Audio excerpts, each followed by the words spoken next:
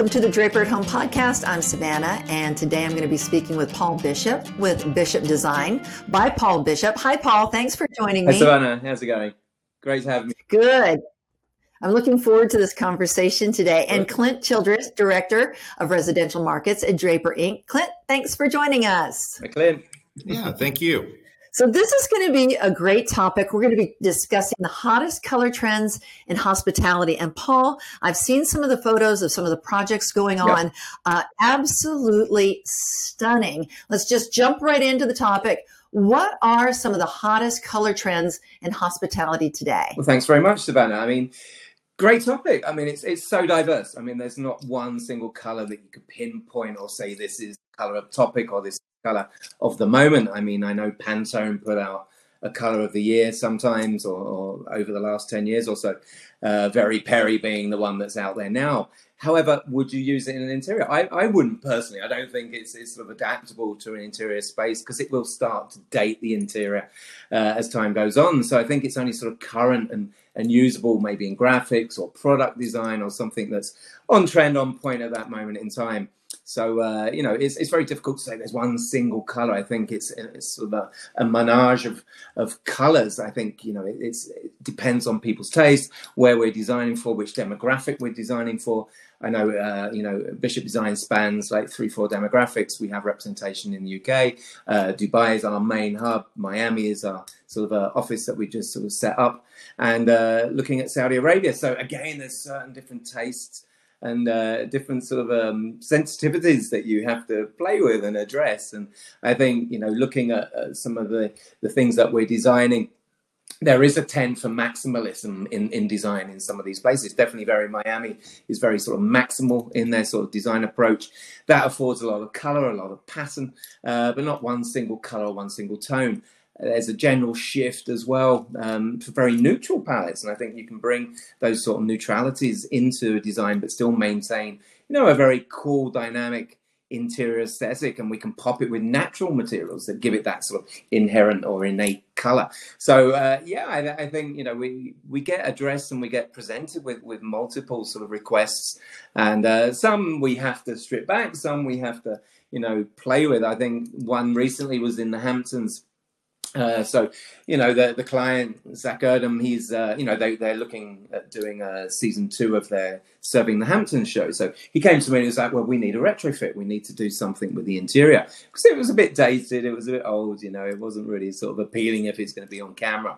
And his brief to me was like, I want this sort of hybrid mix between Hamptons style and Tulum. So again, very two diverse, interior aesthetics and, Tulum being very much more earthy tone and bringing in some pattern and texture and layering through there. Whereas Hampton's very chic, it's very sort of, very bleached out words, pops of color, stripes. And, it's trying to create this sort of synergy and hybrid between the two. But it came out, the result was great. And I think, playing with those sort of directives from clients that we have, sometimes you would never have thought of putting those two combinations together. But in reality, when it actually got sort of realized, it was an incredible sort of synergy between these two dynamics. So it's always great to see these things happen, and it's always a surprise as well, being a designer, when you get confronted with these requests and you actually think it through and you're like, actually, there is a synergy between these things, and you start to pick out the relationships and create this sort of very sort of entire sort of complete dynamic. And I think that's the beauty of what we do. Well, you brought up the Hamptons restaurant. Let's talk about that project overall. What was the goal there, bringing the inside, outside, and kind of making it a usable, comfortable space throughout the year? Absolutely. I think that was probably the most sort of inherent directive from the project. One was to recreate this interior dynamic where we fused or create this hybrid between the sort of this Tulum aesthetic with the sort of Hampton chic that you get, and then opening up that environment. It was very prominent restaurant, 75 Main down on the street there in Southampton, and it was just create this beautiful dynamic between the exterior and external spaces. Especially you had this sort of beautiful sort of a niched area out the back that created this lovely sort of a dining experience, and then this sort of overspill onto the street. And I think that allowed itself during COVID to happen because the street was never accessible in that sense or in that magnitude. So now everywhere's sort of migrating out onto the street side and sort of opening up that facade, creating sort of beautiful shading, interactions and moments with them to make it a comfortable dining experience. So it becomes more of a whole summer round dining experience. I know in the winter, everyone goes back inside. It gets a bit chilly down that part of town. But no, it's a great project to have that sort of approach with, repurposing an existing space, an existing restaurant, and phasing it in over time. So again, it came with its own set of inherent challenges. And like say, just to have the ability or the possibility to address these problems and create these different sort of dining dynamics. And I think that's the whole beauty with F&B, food and beverage in general, and creating restaurant environments, is how it engages with the end user. And if we need to reclaim spaces back, so some of those spaces out the back weren't really that usable. I mean, they didn't have any shading, they didn't have that sort of access. So it was another problem we had to address, and hopefully created something that was, accessible in the holler months down in the Hamptons there.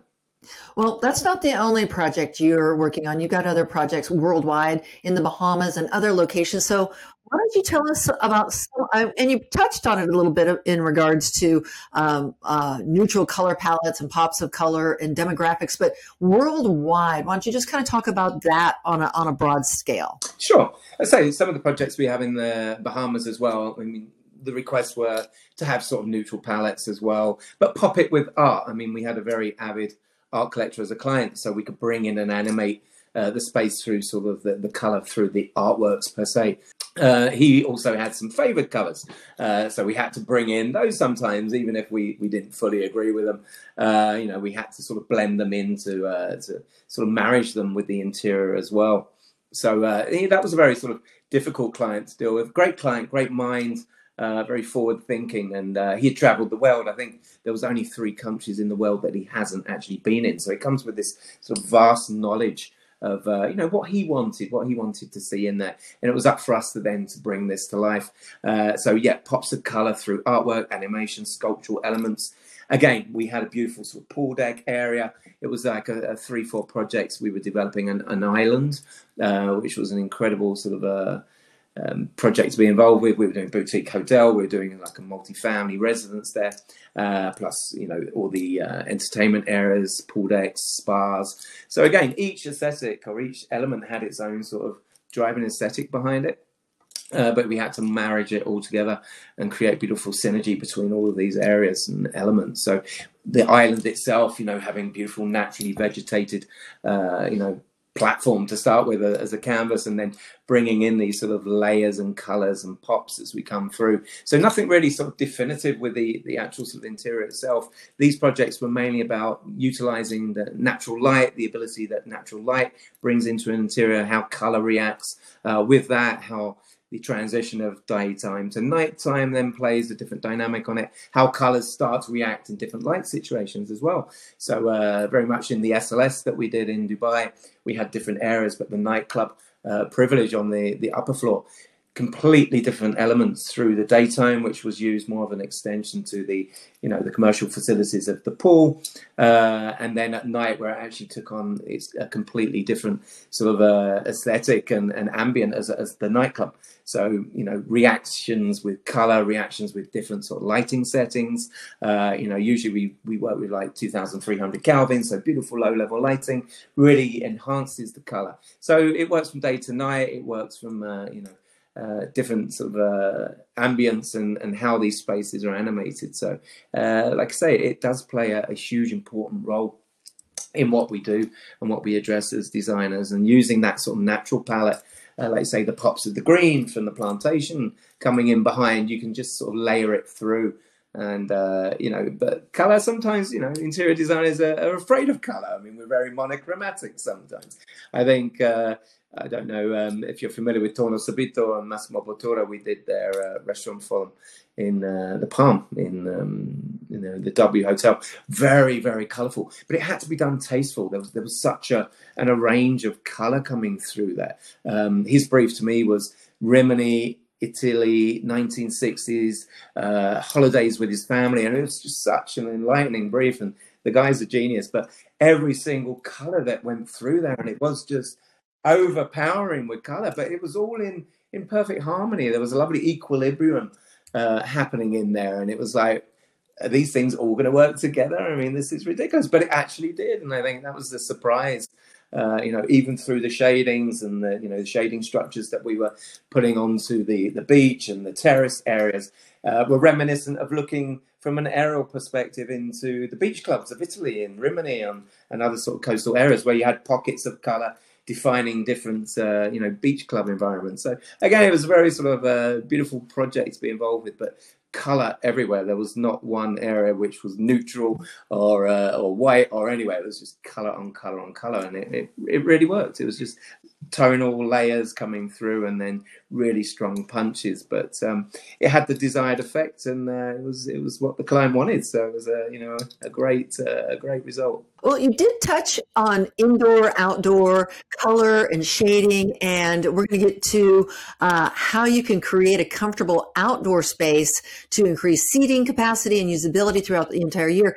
And what do those exterior roller shades and window treatments look like? Because to your point, you've got a color changing palette. The palette is changing colors throughout the day and evening, but you want to maximize the seating and usability. Yeah, absolutely. I mean, we're all sort of looking to expand or extend our sort of seating dynamics within the interior. And what better way to do it is to create maybe, confined areas, air-conditioned areas that allow us to do that through shading, through pergola structures, through sort of retractable, bifolds or shading structures itself. So I think that's something that's very popular at the moment, very current in our sort of trend, especially in the Middle East as well. I mean, it does get very hot down there. Likewise in Miami, I think people are leaning towards more sort of external dining in Miami than what they used to. And I think, like I said, COVID has allowed that to happen. In Dubai, it's always been a consideration.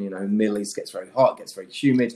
And we don't want to be limited to only 6 months of the year to dine in a certain restaurant and have that full experience. So, there are sort of myriad of systems out there at the moment that allow us to integrate them into the interior, allow us then to expand and utilize external spaces that we wouldn't have had or reclaimed previously. So having these shading structures allow us to open up when it's beautiful weather, but also allow us air conditioning in there, heating systems. All this can be integrated and built into those actual sort of products.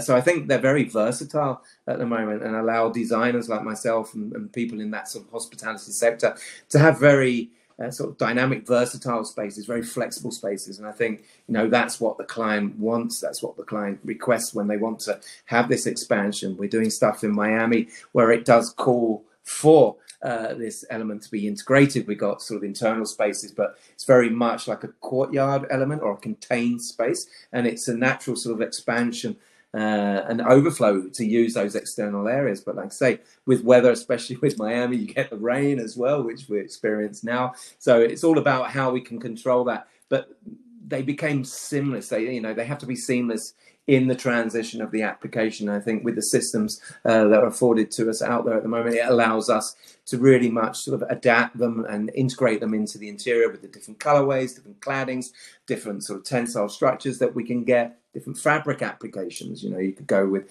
metal blades, wooden blades, you can go with glass, you can go with, tensile membranes. So again, we can add different dynamics and different surface layers to this. So, beautiful products to play with.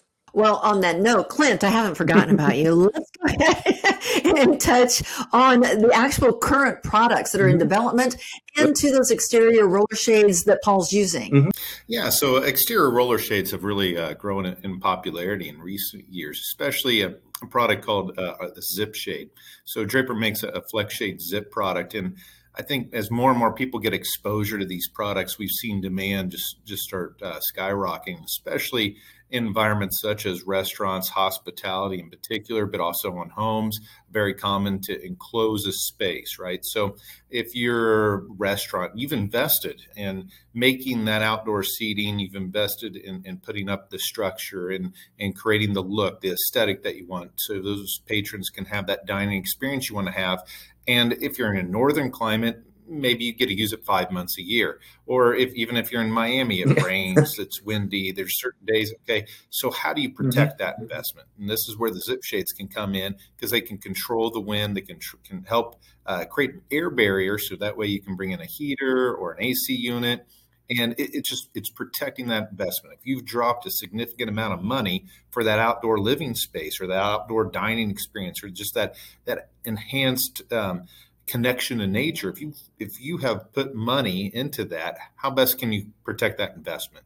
That's where these outdoor shading systems, these zip products that we make, the FlexShade Zip product, can come in, perform that duty of protecting that outdoor space, protecting that investment. And there's certain colors that we have that can help keep the view through, if you will, some darker colors in particular, where your eye can focus through the material because it's darker, so you can still see out, but you're protected from the wind, the cold, the hot, the rain, the insects in some of the northern climates. And it's real important to be able to protect that investment that you've just spent on that outdoor space. And for a restaurant where keeping those tables open means more money, that's a very important investment to make. And what residential products are you guys currently developing that would, and hospitality? I mean, are you working on new products now to help increase the usability? Yeah, so there's a few things there. A couple of things that we've done is we've have the ability to do some custom colors, custom patterns on fabrics to make them blend in more. So we've noticed there's been a trend in residential and hospitality to want to go with a custom pattern. This can be an image or a photo, but a lot of times these are just like waves or lines, spirals, some sort of pattern that's repeatable type of aesthetic there. And so we've gotten into applying those to fabrics to expand the options. And we have certain fabric types that certain clients want to have, because that fits the aesthetic of the interiors that they are doing in a repeatable way from home to home, or from commercial project to commercial project. And so we can help apply those patterns, those colors to fabrics, so we're able to achieve that aesthetic. And when we get into new products, so that's fairly newer, but some new products coming for exterior application. One is a tension zip product. So we're looking to have that same zip technology that we've seen vertical, but put it on top of a pergola to offer shading.